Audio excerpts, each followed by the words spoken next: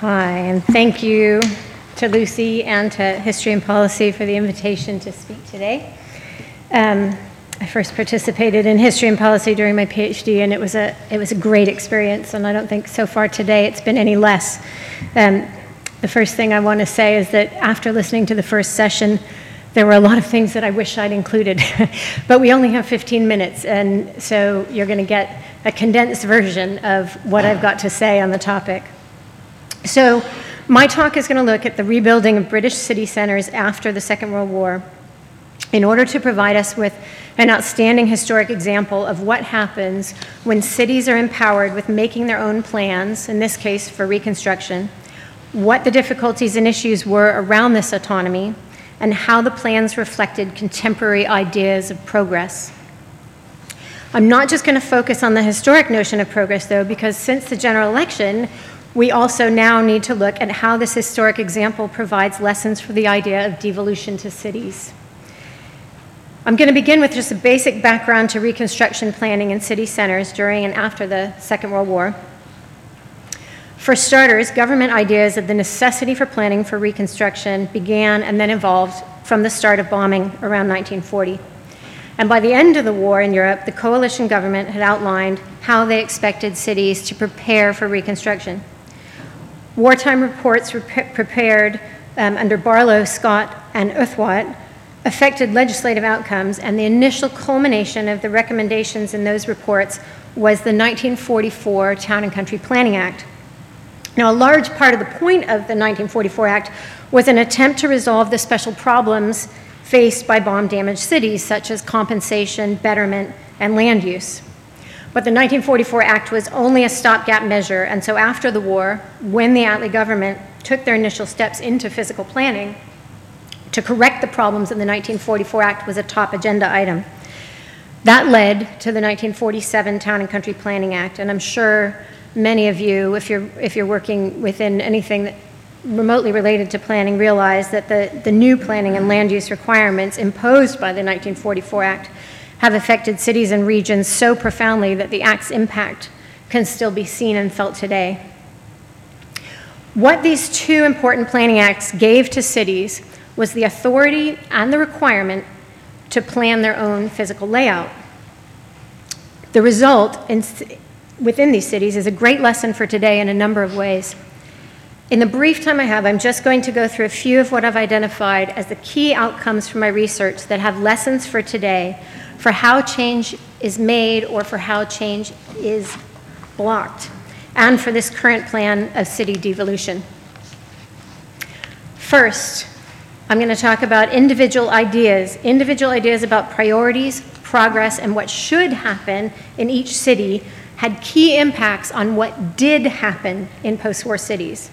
Where these individuals had more or less power determined the extent of the impact of their individual priorities.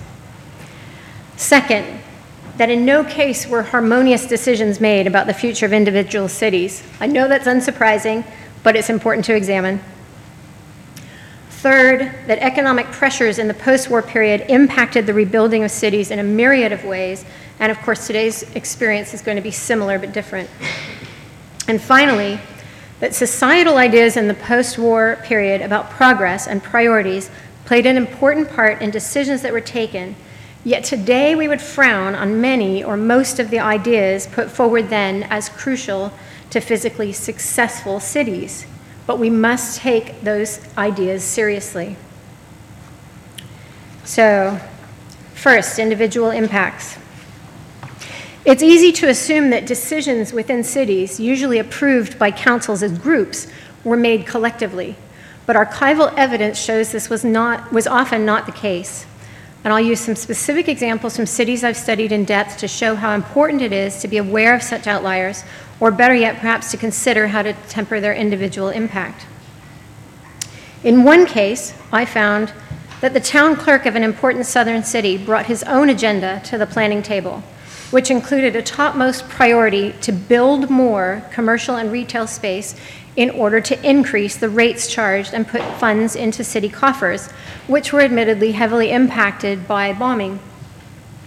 But the records show that this individual was fairly ruthless and certainly uncaring of historic or aesthetic impacts, much less the environment. And the city lost a significant amount of its historic core, which might have been saved. Granted, it was government legislation that allowed this to happen, or much of it to happen, but it was at the local level that the council seems to have acquiesced to this person's priorities and gone ahead with plans that have had lasting impacts on the city core in many ways. My second example is from a northern city which had a number of physical issues to resolve that had stemmed from its growth and the impact of the Industrial Revolution. In this city's case, one particular businessman who sat on the city council brought his very strong personality into the democratic decision-making process and not only stalled the plans through ongoing objections, but impacted the result as well. In many ways, this is ironic because to our 21st century viewpoint, it turns out to be a good thing. Much of the city was envisioned for a massive overhaul, as you can see from the top slide. But in the end, they would have taken out lots of historic streets and buildings, but in the end, the businessman's agenda, which had nothing to do with saving anything historic, meant that the plans weren't implemented. Another example, actually, is a place where, and it's one of the very, very few examples in Britain where most of the plans were implemented. Most of the cities actually didn't manage to implement plans from wartime. But in Plymouth, it's a good example of individual impact because Lord Astor, who's seen in the picture above, made it his mission to ensure that the center of the city was rebuilt as entirely as possible with new street layouts and modern buildings. So it cannot be underestimated that as democratic as we try to be, the strong personalities, if not the money, can often win. And I think in certain cases we need to be a little less idealistic and realize that this is going to happen and make plans to work around or with such individuals. The impact of individuals is closely related to my second point about decision-making conflicts. Aside from individuals as roadblocks or facilitators, there were also many conflicts among groups in these scenarios, be they local authority officials, local MPs or councillors, local business people or landowners, or just concerned citizens. What's important to take from this historic example is the awareness that the resolution of these conflicts was in places so difficult that it resulted in a lack of progress or cohesiveness, and it often slowed down the processes of reconstruction or even stopped them dead. The actors in this process were often heavily invested, either financially or emotionally, in the outcomes of the plans. And I just want to note that in the material we were given today, you've got a sheet that says some key learnings from the Friends of the Earth History and Policy Workshop. And in particular, I'm talking about number 5, which basically says something very similar to what I've just said about people's investment in a place. So in particular, what this meant, for example, that groups of landowners who were being told they would have to move their business sites, which many may have had in their families for 100 years or more, would band together and protest the plans. And these are just some examples of historic sites that no longer exist, and some litigation in one of the cities where people were protesting the plans.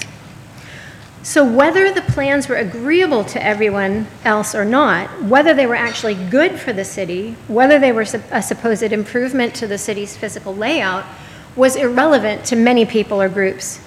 So the lesson here is that selling progress of any kind can be very, very difficult if there are vested interests in the prevention of a plan or plans. So my third point is about economic impacts. And in the post-war period, this played a massive part in the outcomes of planning in cities.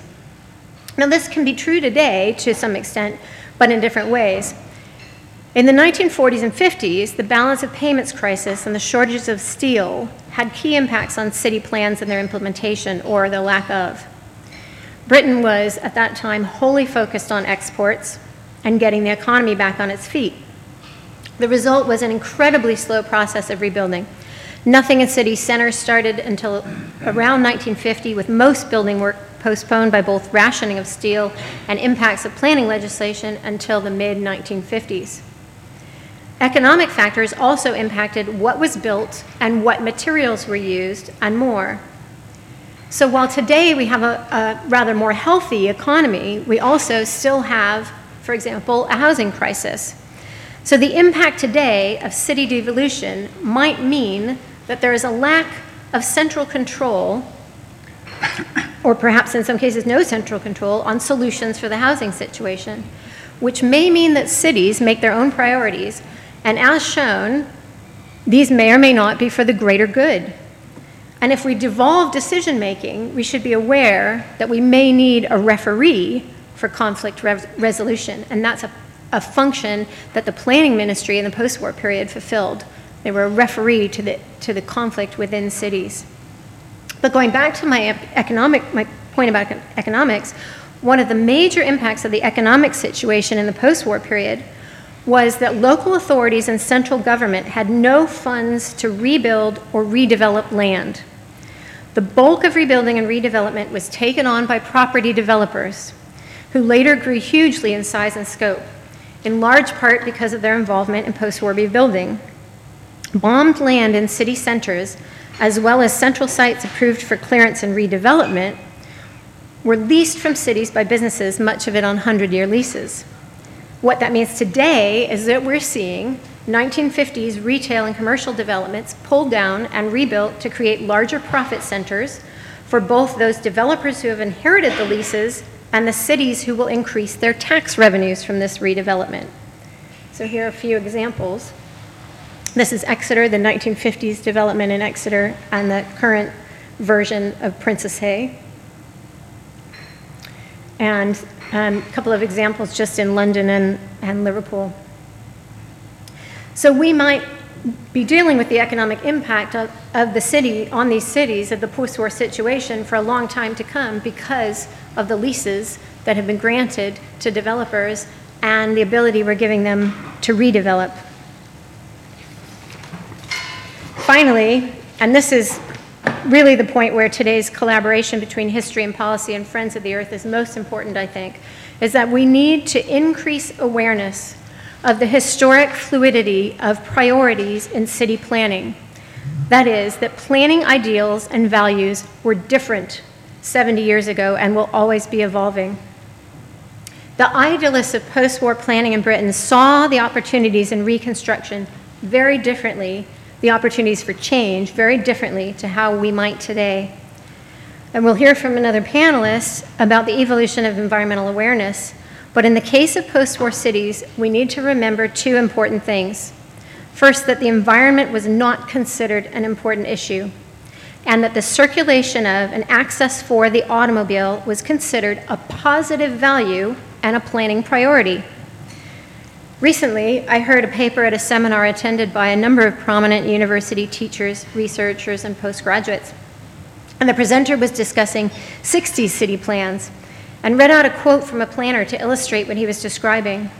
But this quote was read in an affected voice which mocked the language of the period and the context of the quote itself.